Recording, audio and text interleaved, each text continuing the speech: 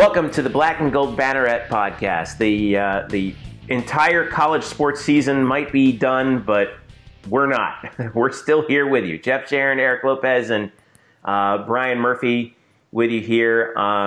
Normally, I'd like to start with a really horrible joke, but I got nothing instead. Let's start with this, guys. What are you watching on TV while we record this? I had WWE NXT on, which should be news in and of itself since I'm not really a wrestling fan. And then Murph, you convinced me to go over to MLB Network and the 23-22 Cubs-Phillies game from 1980 whatever. Yeah, 1979. 1979, okay. Cubs-Phillies, the wind's blowing out at about 18 miles an hour. And nobody can pitch. It's currently in the fourth inning, and it's only 17-9 Phillies. Yeah, hard to believe that this game still has 19 runs left in it at this point. True. What about you, How good Elo? is Costas on that broadcast there with Tony Kubek, right? No. This is the local guys, right? This is WGN, right. Wasn't it? This is Jack Brickhouse. Oh, yes. They went with the local bride. Okay. I think that's the only tape that exists. Jack Brickhouse and who? Lou Boudreau. Lou Boudreau, yes. Gosh, now we're talking. It's just lovely. I mean, and another thing, this game, which had 50 hits and 45 runs, took 4 hours. In today's baseball, I don't know how it takes under 6. Yeah, right. Did it go to extras? No, it was regulation, right? It didn't. It was in regulation. Michael Jack Schmidt hit a home run late to put the Phillies ahead for good. How about you, Elo? What are you watching? Wrestling, right? I'm watching a little AEW and NXT back and forth, and then the coverage of Tom Brady, baby, coming to Tampa. Coverage of what? It's already happened. Like, what is there to cover? Oh, it's beautiful, man. Listen. You got to appreciate any sports content and the breakdowns. It's just been beautiful. Just watching the New England reaction, the Tampa reaction, it's been beautiful. And as I'll explain later, it does have an indirect connection and effect on a certain UCF alum, perhaps. I've had my fill of Boston Freud for the entire week so far. So, but yeah. Lucky he didn't go to the Chargers, or I'd be really gloating right now that I predicted this in January. But I never thought the Bucks I never thought about the Bucks. So no, I didn't either. Jeff, as Yankee fans, as New York Giants fans, as both of you and me are, this is an offseason in which the Boston community has lost Tom Brady and Mookie Betts. And I know this isn't a good time for us to, share the enjoyment of the misery of others. But if we could just cut out the world at large and just say, this is kind of fun. If you do not like Boston team. Thoughts and prayers. Entertainment, baby. Yeah. Thoughts and prayers, believe me. Let's go. All right, so let's talk about. All right, let's start in this first segment. We want to talk about. Obviously, there has been some UCF sports news coming through. The last time we were on last week, everything was put into an indefinite hold. Well, now it's officially done. The American canceled all spring sports, and that's it. We're officially done here with sports, with college sports, at least for the time being. It's not going to come back on a delayed thing. We'd hope that it might, but this thing is serious enough, and that's the nature of exponential infection rates and epidemiology, that if we didn't get everybody away when we did, this thing really could have spread out of control. And of course, we're always cautioning you to beware of the paradox of preparedness, of course. But it's hoarding bread. Bread. Well, hey, bread, paper towels, toilet paper, friggin' bleach, the hand sanitizer, soap. I mean, guys, come on. I mean, Settle down. we're not asking for much here. I mean, I got a family of 4, you know. Anyway, I was able to find frozen lasagna, so there's that. But anyway, I guess this is one of those things where it's like, you know, in retrospect, you know, we're going to look back at it and think, man, you know, at the time it's like, wow, this really seems like overkill. But in retrospect, it's like, wow, okay, glad we did it when we did. Brian, what was your sense from anybody that you talked to about, you know, just the overall thoughts behind it? Obviously, everyone's super disappointed, but is there you know, is there as much, you know, I guess rancor as there was last week, or is everyone pretty much like, you know, something? Yeah, we got to do that. Oh, I mean, I even mentioned this in my write-up when the American officially canceled all athletics on Monday for the semester. This was all fait accompli. You know, when you looked at what the Pac-12, the Big Ten, and the Big 12 had already done the same. Yeah, you knew those dominoes were going to continue to fall. Much like how when the AAC was the first men's basketball tournament, first major conference men's basketball tournament to be canceled, you knew the rest were going to follow suit. So we were just sort of waiting for the announcement. It was no surprise, and I think the rancor at that point had died down because you knew it was coming, whether you liked it or not. It was a fact of life. And so I still think, to me, just the speed at which this is all moved. I mean, guys, you know, as we speak right now, it's 9:30 on Wednesday night. You know, this is about the time in which we got the news about the NBA season being suspended. It might not even be a week from right now. It might be a little later than this. So, yeah, it was 1 week. You nailed it. It was literally about a week. I mean, the Miami UCF baseball game was literally wrapping up right now, Mert. Yeah, right. As you were on a plane to Dallas. Yeah, that Miami UCF game, you know, had the specter of the virus around it because, you know, the Ivy League had canceled its men's basketball tournament the day before, but there was, you know, we were still holding games. We had fans. Everything was fine. And just to go from there to a week later, where literally not only are sports shut down, we've got restaurants, bars, malls, people just being cautioned to shelter in place. It is amazing the speed at which this is all sort of transpired, and yet, looking at it from a grand scheme of things, I can't say that it's absolutely incorrect. I mean, this could save lives. So we have to do this. And, I think selfishly, yes, it's been difficult because, like, you know, I last couple of days I have gone just outside my house just to walk around, not really going anywhere, just walking for the sake of being outside. But that's the way it's going to have to be, and so be it. We've never seen anything like this before. There's never going to. I don't know. There's no one alive today that could tell you anything that replicates this. I mean, there have been certainly, you know, world atrocities, you know, and stuff like that, and wars and whatnot. Even 9/11 shut down the world for a couple of days. We are at the dawn of multiple months of just life-changing nothingness. We're staring into the void. What about you, Eric? Well, I think I've talked to some players on both, you know, I've talked to people that know people on the baseball team and on the softball team, and, you know, they all understand why this happened. I think they all understand it. So let's get that clear. They understand why it happened and everything. But, you know, I think what's fascinating is, and we all three of us have covered athletes up close. And one thing that athletes do not like is 2 words, what if? Even coaches, for that matter, do not like that word, what if? What if I would have pulled the pitcher 2 pitches earlier?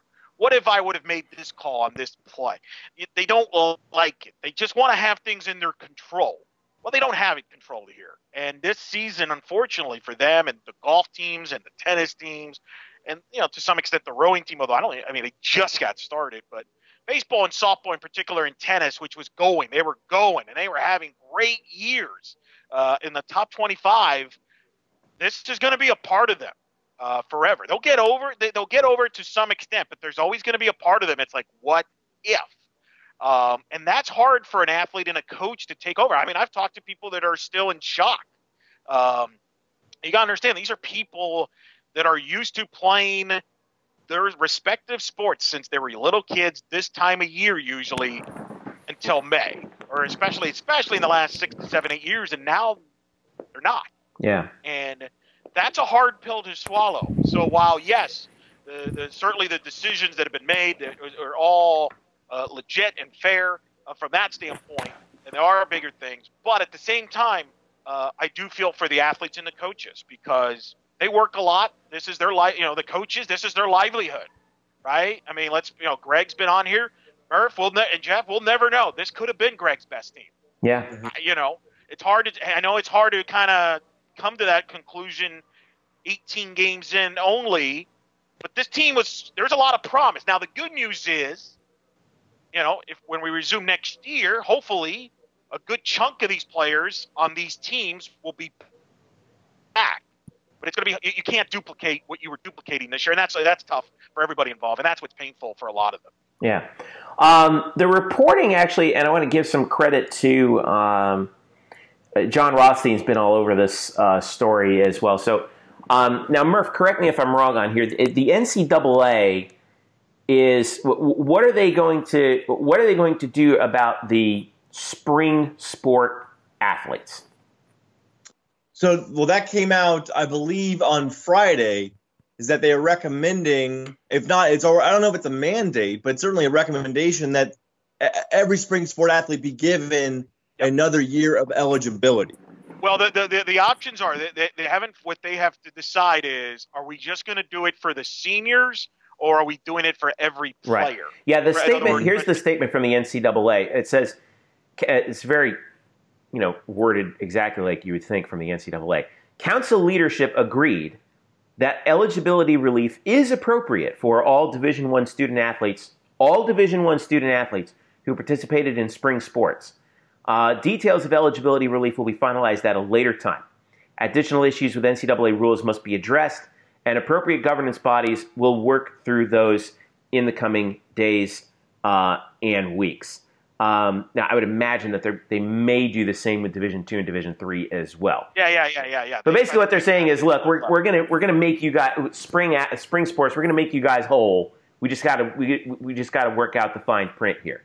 John Rothstein of CBS reported that according to his sources earlier today, however, the NCAA is unlikely to grant an extra year of eligibility for student athletes who participated in winter sports and had their seasons cut short due to coronavirus. An extra year of eligibility is still in play for student athletes involved in spring sports. So for UCF, what that means is we've seen the last of the senior classes of basketball. We're not going to see KK Wright again. We're not going to see Frank Burtz again. We're not going to see Dazon Ingram again. However, for your spring sports, so your baseball, your softball, obviously pending a number of different things, including will some guys go pro? Will some decide to come back at all? Maybe some of them won't. We may indeed see those guys again. So, Murph, what do you think about that? Go ahead, Eric. I'm sorry. What do you guys think? What do you both think of those respective decisions? Because that's been a hot topic. Obviously, I do a In the Circle softball podcast that I've been doing as well, and that's been a hot topic. Is that extra year? Is that a good thing or not? Because there's some that are against it because some schools can't afford it. Who's paying for this? Is it the NCAA? Is it the respective schools? And if it's the respective schools, do they have the money in the scholarship pool to include that with the incoming class that's coming in and things? And some people worry that this is more of a haves and have-nots, where maybe the major schools can afford this, but some of the other schools can't. So I'm kind of curious, where do you guys fall under all that? Go ahead, Murph. No, I understand those gripes. Certainly, I'm for all spring athletes. I mean, I don't think that's any argument. I really don't know anybody who would say we can't give spring sport athletes another year. I understand the financial limitations. There's also things like the NCAA said, they have to work out things like roster construction. How about practice limitations? Obviously sports and coaches, they give you a certain amount of hours per week and hours per day for you to practice with players. Well, if you have another year with your spring athletes, that's you would purportedly believe that's going to give you more players per team, and thus more guys you need to coach and to mentor. So does that time need to go up? I am for the general idea of extending spring athletes another year of eligibility. I do think the winter one is a little more difficult only because they had a full season. Right. I understand that not playing in your conference tournament and not playing in your NCAA tournament is really difficult, but you still had a full 30-game, 35-game season, and I don't know how we can say that although you've lost a championship opportunity, that's not enough, and that we need to give you another full year. Again, from the financial side of that, I'm sure it creates more problems too. I don't know enough about it. I can just say from my look at it, like it would seem to be more unfeasible for them to give them another full year to winter sports athletes who had a full season than to spring sports athletes who might have played for only a month. Yeah, I'm with you on that too, Murph. When you're looking at the overall logistics of it, as much as I would love to see some of those players like KK Wright get another shot at the NCAA tournament, they did play a full season, and I think that's the right call. With regard to the spring, again, they had their seasons cut short. In a lot of cases, we didn't, especially in UCF's case, we didn't even get to conference play in either baseball or softball, for example. But you're right. I think that the issue is going to be funding. How will that funding for the scholarships take place? Will the NCAA redistribute funds? Establish some sort of a backup fund for those seniors? Because people talk about how much money the NCAA makes, and it does make a lot of money, but it is a not-for-profit organization. And you need to look at profit. They make a lot of revenue, but they don't profit. What are you going to do with that? Now, the other thing is, in the spring, most of your sports are not head count sports. You're talking about, with baseball, you have how many guys on a roster? Like 30 guys on a roster, sometimes more. But you only 35. have 35. But you only have 11.7 scholarships in baseball, right? So it's a lot easier to figure that all out, and certainly a lot cheaper than it is for a head count sport like basketball, where you have 12 full scholarships. The entire roster is on scholarship. Imagine if that happened during football, where you have 85. I mean, goodness me, what's that going to look like? But in the meantime, that's like I said, I guess I agree with it in principle. It sucks having to make that decision, right? But it has to be made, and I think that at least they're saying, look, we agree in principle that that everyone's all, and they said all Division I athletes. So all Division I athletes should get some sort of relief in terms of eligibility, but we're going to work out the fine print. And I think it remains to be seen how many will use it and how many won't. I mean, baseball's so complicated because you got players that could potentially get drafted to the Major League Baseball draft, so that could impact their decision. When is the Major League Baseball draft going to be held? That could impact a lot of things too. So there's a timing element to this. Plus, these rosters are going to be enormous. So I think you're going to see a lot of players transfer because they know they just don't have playing time there, or. And this is the thing fans kind of forget, especially in softball. I can speak for softball. Baseball, obviously, there's always minor league baseball you got to look forward to. But softball, with all due respect to the NPF, that's not a league that a lot of people inspire to you can't make a living off of that. So a lot of softball players are already resigned to the fact that their senior year is their last year of playing softball, and they're already trying to line up jobs outside of softball or jobs in softball. Some of them go to grad school, but some of them go home. So don't be surprised if you see some players transfer to another school because it's closer to home, and that was their plan all along. And there might be some other players that say, I'm done. I've played. I've got it out of my system, and I wasn't going to be playing much anyway. Yeah. I do think you'll see some marquee people stay. Baseball, I feel bad for Greg and the staff, man, because that's going to be crazy this offseason. Trying to deal with who's coming back, the draft situation, the incoming player. I mean, that's just going to be unbelievable in college baseball, how that is all figured out. And I can't speak for the other sports, but, I do agree with it, though, that I think you should give the seniors particularly. I don't think you should give every player an extra year in the spring sport. but I do think the seniors should get the extra year. The reason I don't think the other freshmen, sophomores, and juniors should get it is that's going to really create chaos with the recruiting situation and incoming classes, and it just creates a bigger mess long term. Yeah. You know, I mean, like that's going to be a big issue there. And I just think it'd be better if you give it to the seniors who definitely didn't get to go out on their terms. At least by doing it this way, you go out on your terms either way. You at least the best you can under the bad situation. And I agree with both of you. I don't think you should do it for winter sports. I feel bad about that for those that were looking forward to playing postseason basketball. But the bottom line is, as Jeff, you mentioned, they've played a full season, and a lot of the team's seasons finished already. Think of a North Carolina in men's basketball; their season was done already. Right. So how do you judge a North Carolina that finished their season versus a team that was on the bubble? Like a Mississippi State or a Wichita State. Although apparently everybody in Wichita State's already leaving, right, Murph? Well, 2/3 of the team is leaving. But you brought up a good point. That's the other thing. How's recruiting going to work? Because here's the other thing that somebody else brought. I think it was John Rothstein himself who actually mentioned this too. The ACT and the SAT are going to get postponed. I mean, they're going to get probably canceled.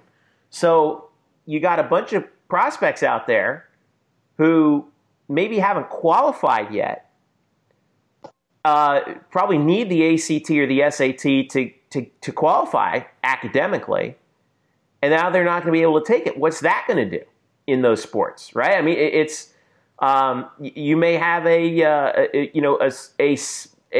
year where freshman classes are all out of whack because of various different reasons. That certain athletes who maybe would have qualified suddenly did not. So I don't know, man. It's something that you got to put your head around. And everyone said, everyone always gets mad. Here's the thing. I know, I get it. Sometimes the NCAA does some dumb stuff, but it looks dumb on the surface to us because we only think about it in terms of about 50 schools at the very top of Division I.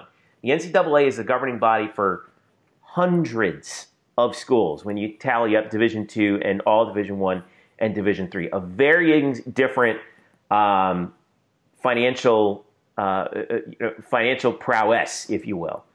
And they got to think about them too. And this is a really complicated problem, and it's going to take a lot of hard work and a lot of figuring things out. They can't just, what's good for North Carolina is not necessarily good for, Piedmont College. So that's something that they're going to have to address, and Lord knows they're going to have plenty of time to address, and it may take them all summer to figure all that out. Because they're going to have to come I think the timeline, there's going to be a timeline here because they're going to have to let everybody know what the plans are, probably, I would guess, by April or May. Even because you have to let them know, all right, this is what's coming, so therefore, whenever, be prepared to do this or that. Because you can't let students, these are students at the end of the day. You can't just let them hanging in August, and say, all right, we'll get back to you in July. No, you got to let us know. Or what are we doing here for the next semester and beyond? Because if someone's going to move on and transfer or stay, they got to think ahead. It's not as simple as, hey, guys, we're back. No, I mean, okay, you got to, you got families to talk to about, you got moves and things like that. So while you say yes, it's a complicated thing, you could figure all this out in your own buildings and your own homes while you're isolating from the rest of the world. So that's not an excuse not to figure this out by April or May. Well, I'm saying that is that, I'm not saying that they can't. I'm saying that it's going to be hard. You know how many schools, by the way, I found out, how many schools the NCAA governs? Probably up around 600. All right, 600. Eric, what are you coming in with? Isn't it 300 something? I'm talking about all divisions. Division I, so I would say, all divisions, 1, 2, and 3. Well, this is where it could get really snarky because some would argue that there's certain D1 schools that the NCAA has no control over. In other words, the Power 5. But we'll go like maybe 900. How about 1,268? I was closer, wow. Murph. I win. That's true. 1,268. Over 480,000 student athletes. I mean, think about that. That's a massive amount of people, you got to try your best to keep happy. Well, Division 2 and 3 is a real big problem because they don't have money. Right. Like, and people say that D1 schools don't have money. That could be debated. Some do, some don't. It is, but D2. Well, very few. They all have money, but very few of them, make a profit. I mean, revenue is one thing, but do they make money off of sports? That's another. There's less than 20 schools that do that. Well, and I think that's why everybody's going to be looking forward to seeing how much is the NCAA willing to pick up the tab on this, or they're going to make the schools pick up the tab. The interesting thing is, it's worth noting, Danny White, who spoke on Friday, was very much for the extra year and did not hesitate. Yeah, he was also for the extra year in the winter sports too, which that's him looking after his athletes, and I get that. Right, and that's his job to be the advocate for his student athletes. Yeah, I'm not surprised. Well, and I think that should be applauded, and I like the fact he didn't hesitate on it. Right, like I could have seen, it could have been easy for a lot of ads to just say, "Well, I got to look into it." I don't know, but I think the blessing here, and I've tried to relay this message to a lot of the people that talk to the student athletes of both softball and baseball, is the good news for them in this bad situation is you have an AD that genuinely cares for each and every one of you in this sport. It's not lip service. As we've known, Danny has had a lot of these teams at their house for dinner. He genuinely cares about all these sports, and he genuinely cares about all these athletes. That's not lip service. And I think that every student athlete, and I think every coach knows this already on UCF, but I think every athlete understands that's a real good positive in a difficult situation here, to have somebody that you know and you trust 100% has your back and has your interest. Yeah. So, all right. So let's. So we have that for now. I want to put that on the table for now. We're going to be keeping an eye on that and seeing what if the NCAA comes up with something. Obviously, like I said, we don't know 100%, for sure how this is going to work. We have no timetable on it, but nonetheless, we're going to figure out where it goes from there. And whenever that does, or maybe even sooner, because I know people have been hitting me up about this question, is what about Aaliyah White, for example, in softball, who a lot of people know is chasing a lot of records. He's a senior. What's going to be her status? Well, obviously, we got to know what the NCAA does first. But I think whenever in due time, we'll kind of discuss that at a more appropriate time. But obviously, that'll be one of the questions as far as the spring sports is. Someone like Aaliyah is obviously somebody that people will wonder, will she be back or not? The only thing I could tell you about that is I know she was in the process of entering the DeVos program at UCF. So the good news is, if you want to, again, I'm just speculating. I've not talked to anybody, or especially in the White camp. She was. Aaliyah White's got a camp. Parents, I know you make it sound like she's got an entourage. I mean, in softball, the parents are like an entourage. Trust me, although they're great people. I love the parents; they're great. But no, she was in the process of entering the DeVos program. So in other words, she was going to probably be, and she's got high grades. So more than, from what I understand, they would be shocked if she didn't get in. I don't know how that works. Maybe she knows already. Maybe she doesn't know the answer to that yet. But let's be positive, assuming she gets in, then she was going to be around UCF anyway. So, and maybe we see some of that too across the board here in all the sports, where maybe this could be a situation where some of the players do take that extra year play and use that to their advantage, and maybe go into grad school and continue, education, which wouldn't be a bad thing. Right. Exactly. So, all right, when we come back, there's a little bit of basketball news that we'll be talking about, and then and we'll bounce around some other things that we're kind of thumbing around in the world of sports on, because listen, we're hoping that you guys use this podcast as a time to sort of get away from all the talk of the virus and just talk a little sports and UCF, and we want to do that too because it helps us get our minds off it too. So, all right, stick around. We'll be right back. All right, welcome back to the Black and Gold Banneret podcast. Jeff Sharon, Eric Lopez, and Brian Murphy with you. Follow us, by the way, at UCF_Banneret, Facebook.com/Black and Gold Banneret, and of course, blackandgoldbanneret.com, where Brian Murphy has a story up right now on Cesar DeJesus leaving or requesting to leave the UCF men's basketball program after this year. He was a redshirt junior. This past season, averaged 9.5 points, was a solid contributor. But he announced he is leaving to, quote, go pro, end quote. Well, now, God bless Caesar. He's a great player. He would whoop all of us instantly in this game were we to go one-on-one with him. But I was unaware of a market for him in the NBA. But Brian, what do you make of his decision? I'm guessing he wants to go play overseas. Is that correct? I mean, look, I will never. We always judge college athletes under this microscope of, well, if they're going to go pro, should they really? Are they good enough to go to the highest level? How about if you just walk in their shoes and for a second think maybe they want to go do something that they really enjoy and make money off of it. And in basketball, certainly there is a lot more options to do that than through just the NBA. You can go through a myriad of countries around the world and play basketball professionally. UCF alums have done this for a long time now and done it successfully. Josh Peppers comes to mind right away. He was in Japan or China for a long, long time. He was in China for a while. Jermaine Taylor also was overseas. A lot of guys. Clanton played a little bit too, Keith right? Clanton, yeah. Our buddy Tristan Spurlock, he's playing in the Mexican League. Yeah, he was just in the Mexican. So a lot of guys who we can call upon about that, right? So no, I don't think I don't think Caesar has an NBA future because he doesn't really fit the NBA mold of. He doesn't really have a 3-point jumper. He's really an old school driving to the lane kind of guard. But that doesn't matter if you just talk about him wanting to make a living, try to make a living playing basketball. This is not about the NBA or bust. It's just about trying to make a living. And for that, then, for a kid who has been in college now for 4 years, gave everything to UCF for the last 3 seasons, he came to UCF. He verbally committed to UCF less than 2 months after Johnny Dawkins agreed to be the head coach at UCF. He's been there for the entire Johnny Dawkins era. He's the only player on this team that can say that. For him now to say he wants to go earn money and do something and continue doing what he loves, but for actual paycheck, I don't know how anybody can hold that against him. And I wish him well.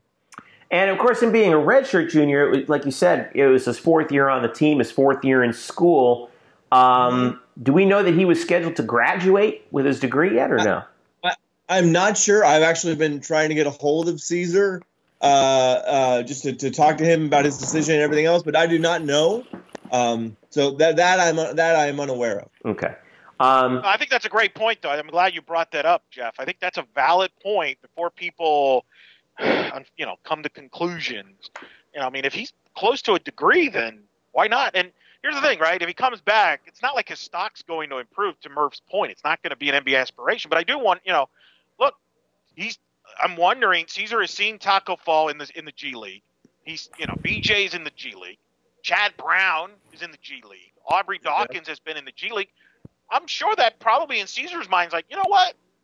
Why not? Why can't I try to be on the G League and make the G League or play overseas? To Murph's point, there are a lot of options now. And I think we always get sucked into, well, it's the NBA or bust. But, in sports, sometimes there are other options. Even football. The NFL drafts a month. Oh, why are you declaring for the NFL draft so early? You're not really going to be drafted that high. Look at a guy like Terrence Plummer's been playing in the CFL, in the Canadian Football League. So there's options there. There's always options. Even baseball. I mean, Murph can speak more about it. A lot of baseball players don't even end up playing in the major leagues. A lot of them make a living basically playing minor league baseball. Some would call it a living. Some others would argue about. Yeah, I don't know if I would go that far. That's a different topic. Right. But to each his own, though, right? Would you not agree? I mean, everybody kind of chooses their own path. Absolutely. No, the bottom line, sort of the upshot here is Cesar de Jesus has decided after being in college for 4 years that he would now like to continue his basketball career making money for it now. I don't know how anybody can hold that against him. I don't. Yeah. So, I mean, we obviously we all, best of luck to him on that. What does this do in terms of UCF's, I know it's way early, Murph, but, in terms of what do we know? Questions, Murph. What do we know about who might be filling Caesar's shoes? Well, I mean, the two players that jump out are Tony Johnson and Brandon Mahan. Very different players, I get it, but they sort of do, the thing that Caesar kind of was tasked with doing this year was a bunch of different things. He was playing some point guard. He was also playing some off-ball guard as well. So he was tasked to both direct the offense at times, which like Tony Johnson will be asked to do more in the future, and then he was asked to create off the drive, which is something that Brandon Mahan should do more in the future. And Brandon Mahan, I know, thinks of himself as a good shooter, and he can be a good shooter, but he has shown those capabilities that Caesar showed a lot of, which is when he gets a head full of steam and goes through the lane, he's really difficult to stop. And I think that if Brandon explores that part of his game more, he's going to find success there. I know it's not sexy at the college to do that in the NBA now, but for college level, you got to do what's best for you. And right now, I think one of Brandon Mahan's strengths overlaps with what a lot of Cesar DeJesus' strengths offensively. So I think those are two guys you look at. I think this is the crazy part of this. Now that Caesar, if we just say that Caesar's now off the team, he's no longer part of the program as of now.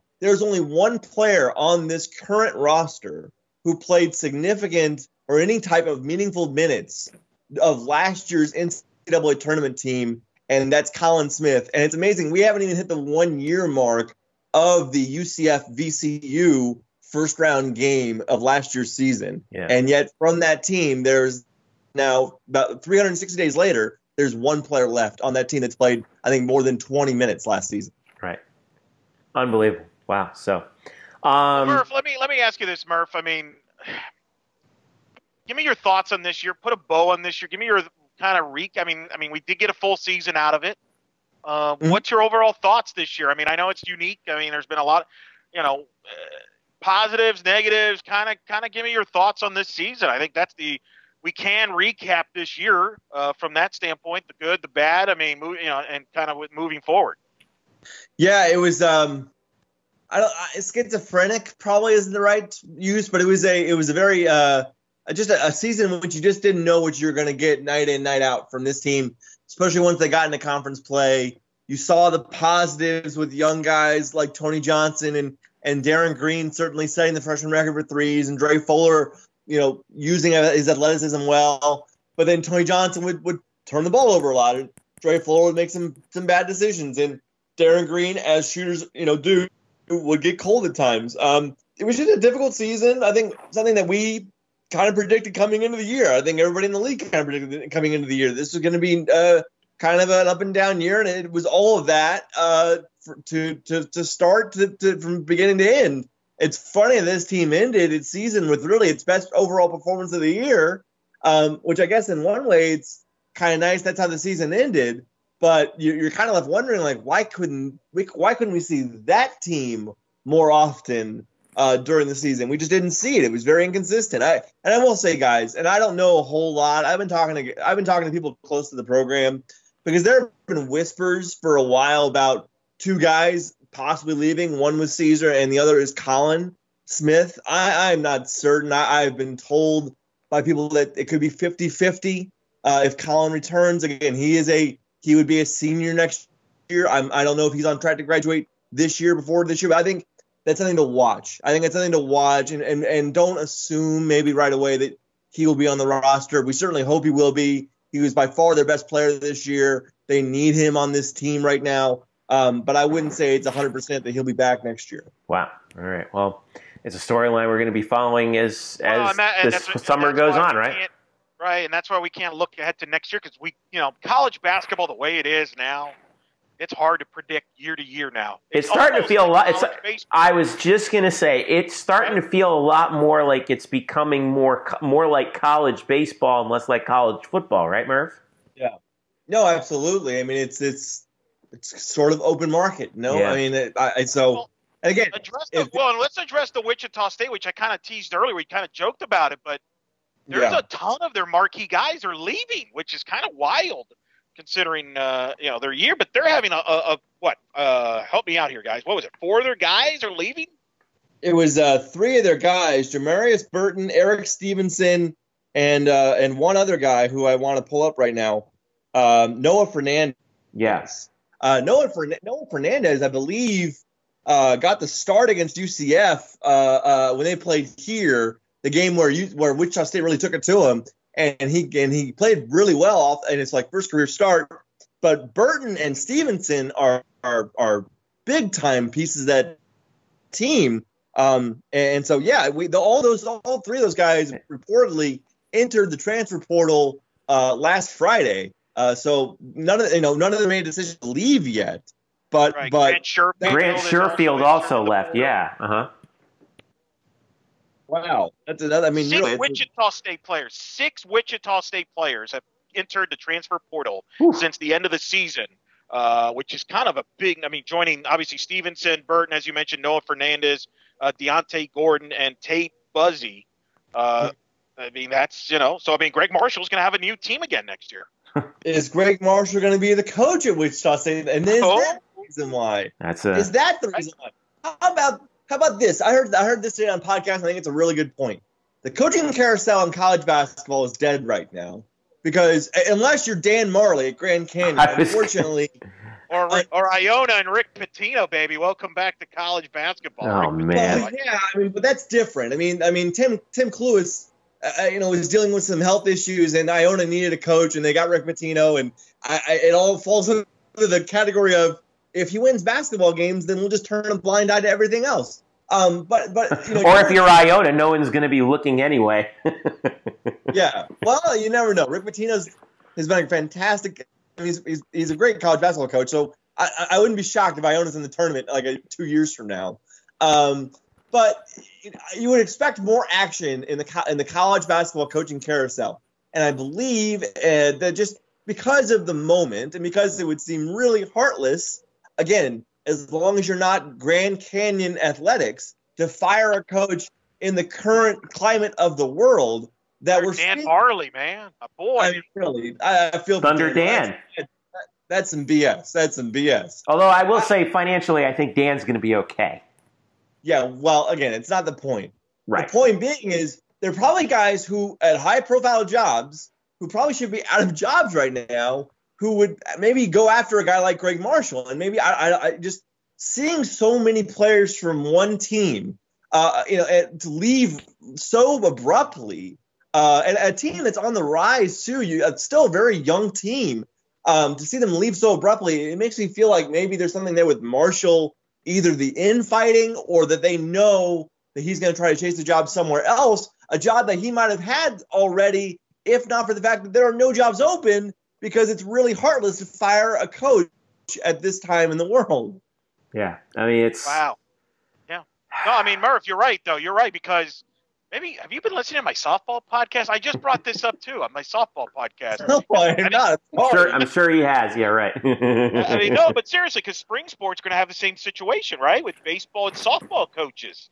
Yeah. How do you judge a coach that didn't even get a full season? I'm going to speak to former UCF assistant coach Ruben Felix, who's an assistant at Ole Miss. He's the interim head coach. What is Ole Miss going to do with him? Based on just getting 20-some games in. Now there's two schools of thought on this, to your point, Murph, because I think this applies to basketball. Either you just say, you throw, because of the climate and everything, the uncertainty and the abruptness of this, you're like, hey, everybody, you're coming back. We'll give you another year. Basically, your grade is an I, right? An I for incomplete. Right, incomplete. That's one thought. Or, as we've seen with the NFL free agency, these people will be talking behind the scenes.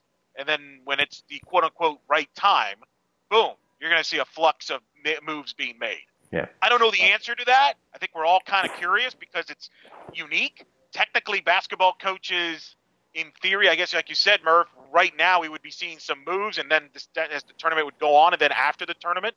And I think in spring sports, usually you don't see moves being made until May. Will this cause limited movement, or are we going to see some moves where like, wait a minute, where did that come from? Yeah. And then you find out, well, there were some behind-the-scenes talks. Because, again, right. You can still talk on the phone with people. So I think that's something that will be interesting to see in the next 2 months as far as coaching carousel moves in all these sports. I've gone on record. I think you're going to see more player movement than coaching movement. I tend to side on that front, but we'll see. Dan Marley, by the way, at Grand Canyon, his career record was 136-89 in 7 years. He had just come off Right. Get him out. He had just come off, by the way, 4 consecutive 20-win seasons. This year he went 13-17, and apparently that is not good enough for Grand Canyon University. Bryce Drew, by the way, named the head coach who worked with Adam Amin this year and was scheduled to do the American Conference Tournament. Former Vanderbilt coach, former player, obviously, at Valparaiso, getting the new head coaching job. Interestingly enough, also Grand Canyon, by the way, the only for-profit institution in Division I at the NCAA. Just like to go back to Wichita State really quickly. Just looking at it, first of all, Stevenson and Burton are averaging double-digit points per game, and Stevenson, Burton, Sherfield, and Fernandez are either freshmen or sophomores. These aren't grad transfers, guys. I mean, it's just awkward. It's just interesting, and it makes you feel like obviously there's another layer to this story that we don't know. Yeah. Well, we're going to have to see this extended offseason, how that shakes out up in Wichita. All right, so let's put a bow on college sports, at least for the moment, since we don't really have much else to talk about. But some local news happening, Eric, with a little bit of a local, with a UCF connection. Obviously, the big news out of the NFL. Tom Brady, 20-year veteran, probably the greatest quarterback in NFL history. Have you heard of him? You may or may not have heard of him, even if you only follow college sports. He's a Tampa Bay Buccaneer now, which I can't even believe I'm saying that aloud. I don't know, but it's a beautiful thing, ain't it? The split has happened. Brady and Belichick finals, just as I retire. predicted in January. Just retire, okay?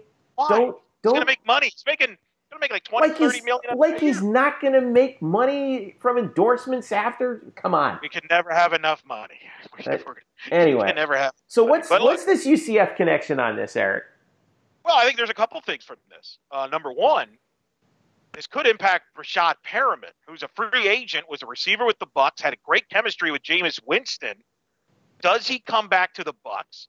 I would if I was. Well, but the problem is it may not be his choice. There's speculation that Tom Brady is talking to Bruce Arians and the Bucs about bringing in Antonio Brown into the mix, because apparently Tom Brady likes Antonio Brown. He's probably the only guy that likes Antonio Brown right now.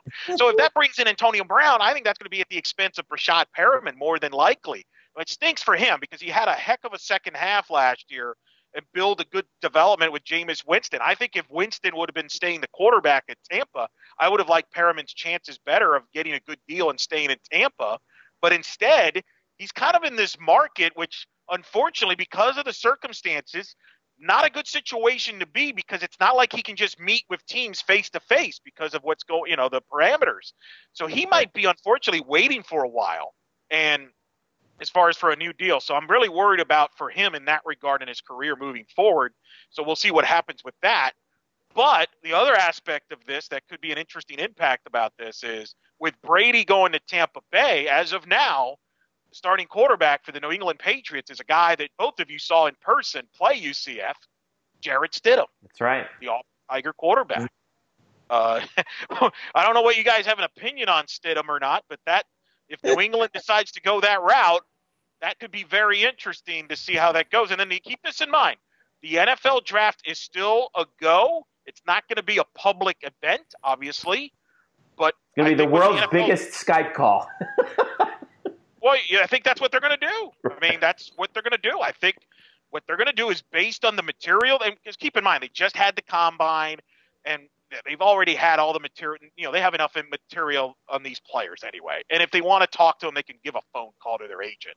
So I think this draft is going to continue. I think the NFL is determined to continue as is. And I think we will have a draft, and that's going to impact UCF guys like Gabe Davis and company, and seeing where they go in a month from now, which is interesting because they never got to do their pro day. So basically, I don't know what you guys think, but I think a lot of these teams may have to go based on, what they know already, and God forbid, watch tape of their games in college. A novel idea. No. How do we ever scout off of tape? How do we ever scout players based off of games that are more representative of their on-field performance than running in Under Armour gear in a neutral environment? Come on. During a TV show. But Oh, well, listen. You guys know doggone well that 95% of the decision making in terms of scouting is actually based on tape. It's just no one likes to talk about that because it's not sexy. It doesn't get on TV. The combine, of course, gets on TV. And guys do, guys doing their pro days, workouts, that gets them a little bit of extra media attention. But the scouts are not stupid. They watch tape. That's what they make decisions on. The pro day, hurts. To what extent, I don't know, because again, I believe it doesn't have a huge impact, but it does hurt guys like Adrian Killens, who could use more connections and more talks within some clubs. It could hurt a guy like Neville Clark, who right now is seen as maybe a 6th or 7th rounder, maybe a fringe draftee guy. But at that point, aren't you better off just being an undrafted free agent and choosing where you want to go? Possibly. The problem is, on a normal year, yes, but with this uncertainty, I don't know if that's the right move or not, right? Because that gets into the issue of the NFL CBA and how that was ratified, even though it looked like it was not going to pass the NFLPA, and then all of a sudden it did, and a lot of the reason is because people are concerned about the immediate future, and so they want that certainty. I will say one thing about Breshad Perriman, who I can't believe is only 26. I mean, It seems like he's been around for 20 years. He's 26 years old. We talk about it's not a good time for him. I would argue actually the opposite, in a sense that it's a really weak market. And he obviously, if you look just the last 6-7 weeks of the season, he was phenomenal statistically. If there's a team out there that is wide receiver needy, you could see a guy like Breshad maybe getting an inflated price tag, because there really is not much in the free agent market receiver right now. And for a guy who played, go ahead. I was going to counter though with that, Murph. Isn't the counter to that though is that this is one of maybe the best wide receiver draft, and that some teams may rather just draft a receiver than pay a Perriman or even a Robbie Anderson of the Jets, right? Right. Like Perriman may have to wait until the draft finishes before he knows what his options are. Maybe so. I don't know. You look at a team that could use a wide receiver like Houston, although they wouldn't need a wide receiver like Perriman because they have a couple of deep threats already. But that's a decision that each team has to make. But if a team does want to go into the market, he is an attractive option when judged against the other options that are out there. I mean, guys like Robbie Anderson, who is a nice deep threat, but kind of the same. He's kind of the same player like Breshad Perriman, with a little better body control, but also all the off-field issues that are a big scare. Devin Funchess, who looked done last year, and then Demaryius Thomas is kind of done. Taylor Gabriel is like a safe security blanket receiver, but none of those guys pop out at you. But if you go on and look at the tape of Breshad Perriman, at least the last 6-7 weeks, he played the best by far of anybody on this list. So I wonder if this market maybe ends up helping him. We won't know this till the draft comes, but maybe it ends up helping him get more money than maybe he's really worth, because teams are desperate. They want to sign somebody, and he's the best of the bunch. The other thing too is I think we've learned, especially over the last several years here in the NFL, that it takes a while to actually develop receivers. So if you want a receiver, who can contribute right away, do you take a risk on a guy like Jerry Jeudy who might take a year or two to develop, or I got a seasoned pro in Breshad Perriman who's probably who in a pinch could be just as good? Wait. Did you just say it takes a while for an NFL to develop wide receivers? Have you not been paying the last 3 or 4 years? Of course I've been paying attention to the last 3 or 4 years. Personnel people have been saying this. But we've had some of the best rookie classes of all time recently. You don't spout that now. Okay, how many guys compared to how many holes are left at wide receiver across the NFL? That's the question. The ability to depend on a rookie wideout has become so much more comfortable now in the last 3 or 4 years, because the guys like Odell Beckham Jr. and that entire class from 4 years ago. That class, and then the more recent classes as well, we've had really good rookies stand out right away. So it's not this whole thing of we need at least give them 3 years. You used to do that all the time, but now there's more of a track record for rookie wide receivers to come in and produce right away. Isn't Breshad an example of that, though? Yes, we have a sample. I'm going to read it to you right now. Marquise Hollywood Brown with the Ravens this year. Debo Samuel with the Niners. A.J. Brown with the Titans. DK Metcalf with Seattle. Terry McLaurin with the Washington Redskins. Right, I mean, Hunter Renfrow with the Oakland Raiders. I mean, there was and they weren't even necessarily first-round guys. Calvin Ridley, if you want to go back 2 years ago. Cortland Sutton at Denver. Christian Kirk.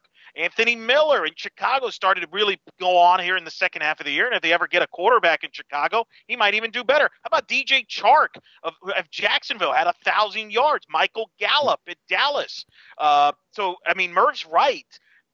You're finding more and more receivers stepping in, and being productive in the NFL. Juju Smith-Schuster was a 2017 class. Cooper Kupp, 2017. With the Rams. Chris Godwin was a third-round pick in the 2017 draft, and he's a 1,000-yard guy for the Buccaneers. Kenny Golladay in Detroit. We can go on and on if you want. I can go further if you want in the drafts, but Murph's right. Michael Thomas, who's probably the best wide receiver in football right now, second round in 2016. These are young guys. But the point is, it was the 2016 was the Beckham class. Excuse me, my memory's failing me. No, 2014. The Beckham class was 15. Beckham was 15. That was the class that had Amari Cooper. Beckham was 14 the year before Amari Cooper. That class was one of the best classes. I mean, it shocked everybody how good that rookie class of receivers were as rookies. And then if you look again, like Elo just pointed out, we've had really good rookie classes. And I know we're getting way too far down the rabbit hole for one line that Jeff said, but you're wrong, Jeff. You're just wrong. To clarify the 14 draft, Mike Evans, Sammy Watkins, who's still productive, Odell Beckham, Brandon Cooks. You got Devontae Adams, Allen Robinson. Some would say Devontae Adams is only just now getting there, though.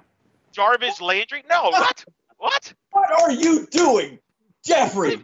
If you lock yourself in too long, like, what are you doing over there when you're locked in? Are you kidding me? Bad Jeffrey. God.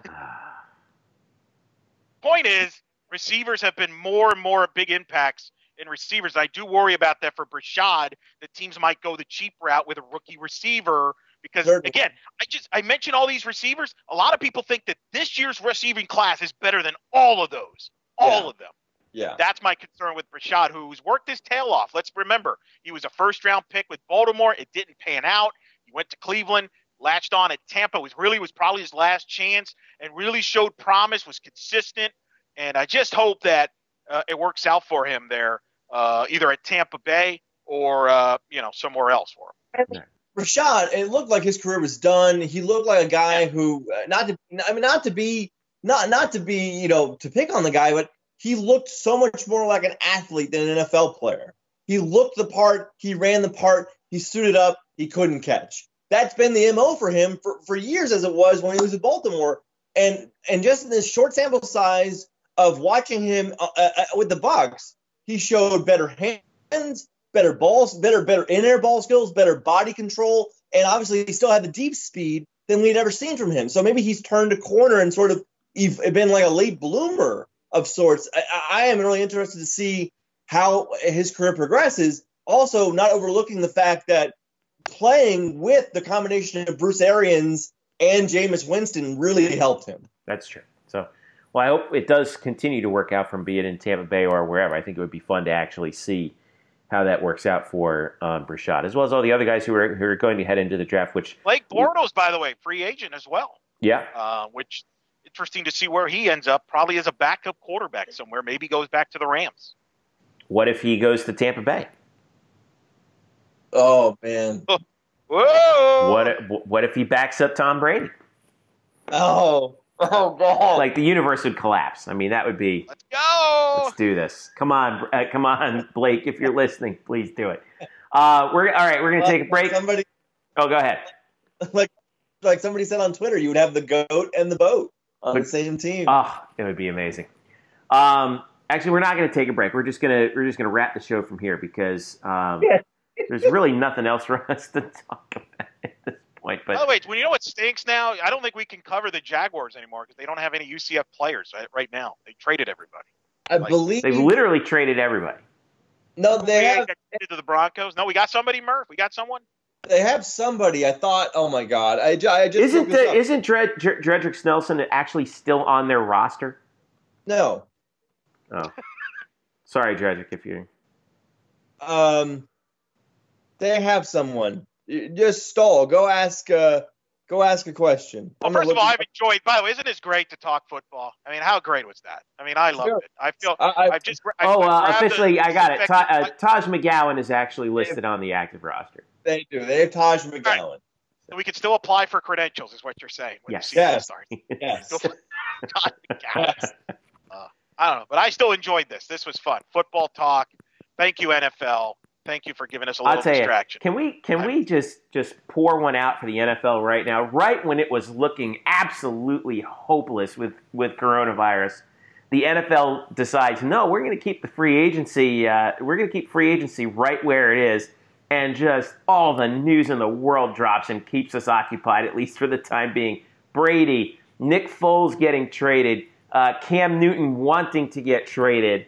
DeAndre Hopkins getting traded to the dismay of DeAndre Hopkins getting traded, and the controversy around Bill O'Brien. People want Bill O'Brien's head now. It's fantastic. Are we worried about Jeremy's well-being because he was trying to defend I really am worried about Jeremy Brenner. You can't defend the indefensible. No, you can. And look, he can say that DeAndre Hopkins lost a step. He could only. I think you could only say that by looking at the stats and not looking at the film, where he was still dynamite, just dynamite.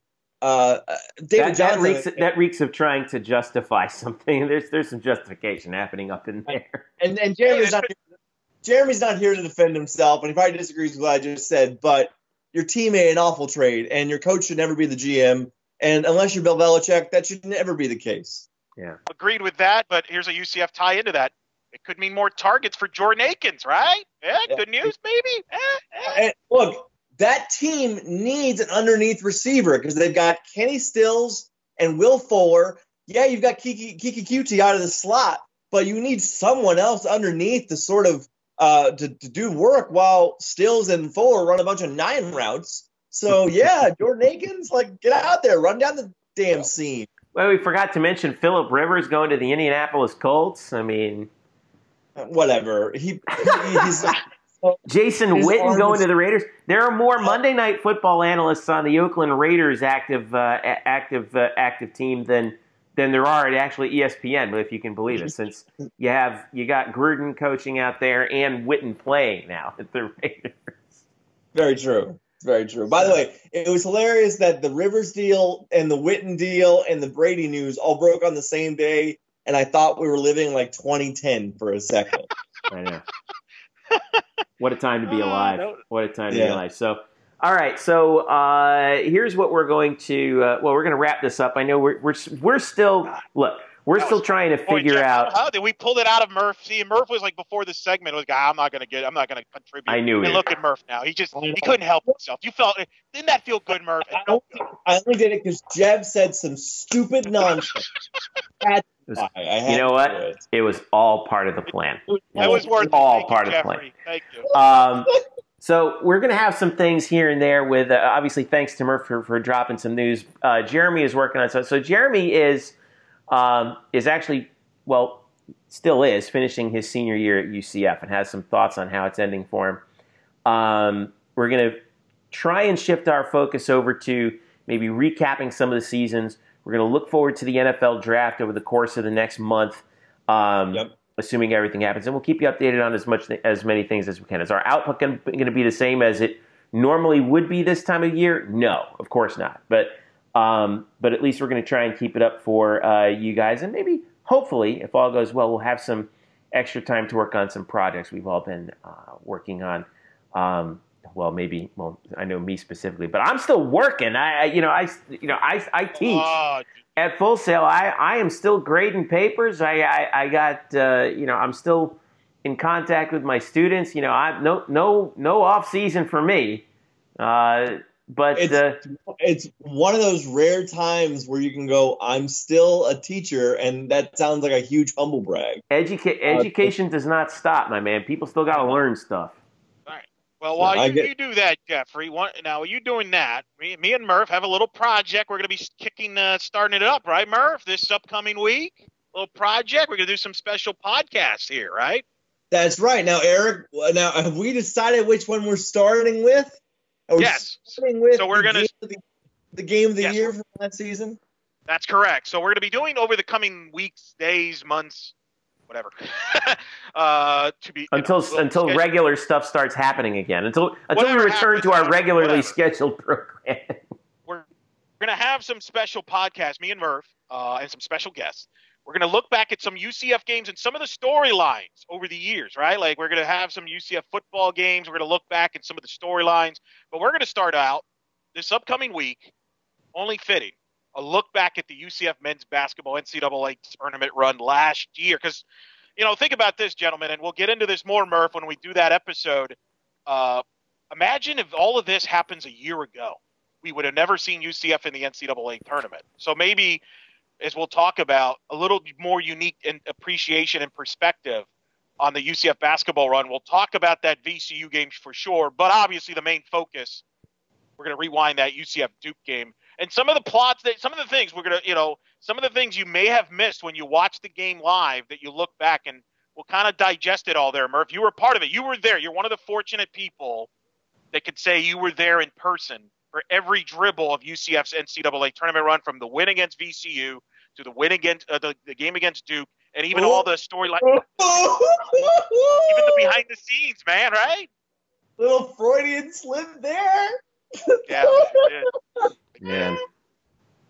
I was doing just fine, and then you said that. Thanks, Eric. Wow, the win against Duke. I mean, look, guys, God. It is now hypothetical sports season, so we might as well go back and deal out some revisionist history on that one too. Well, the what if?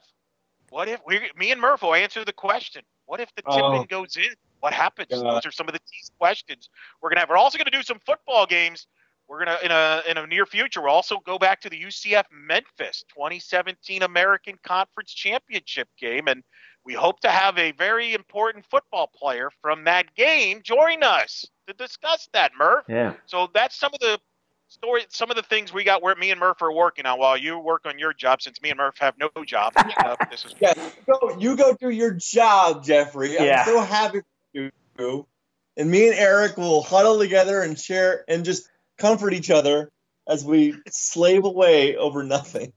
What we'll do is, and in addition, like, I throw it open to the audience. If they have some games that they would like to look back on, or questions that they want to send our way to talk about, send it our way. We're at UCF_Banneret on Twitter, Facebook.com/blackandgoldbanneret, and of course blackandgoldbanneret.com.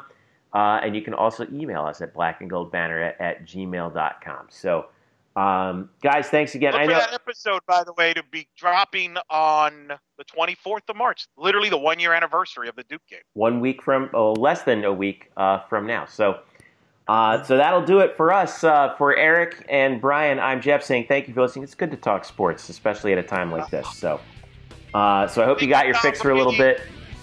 Tom Brady. Thank you, WrestleMania, still on, baby. Hey. Yeah, except they're gonna be holding it in a phone booth, but still talk to Greg Lovely. We could do that. I need to talk to Greg Lovely about lots of things. You know what? We're gonna have to see if we can arrange that. We'll talk to Colin and see if we can do that. Anyway, for Eric and Brian, I'm Jeff saying thanks for listening. Hang in there, do the right thing, and please, please, please stay safe out there. Please socially isolate. We will be here for you to get you through at least an hour of it, or more if you decide to listen to the show again. This is the Black and Gold Banneret podcast. We'll catch you again in less than a week.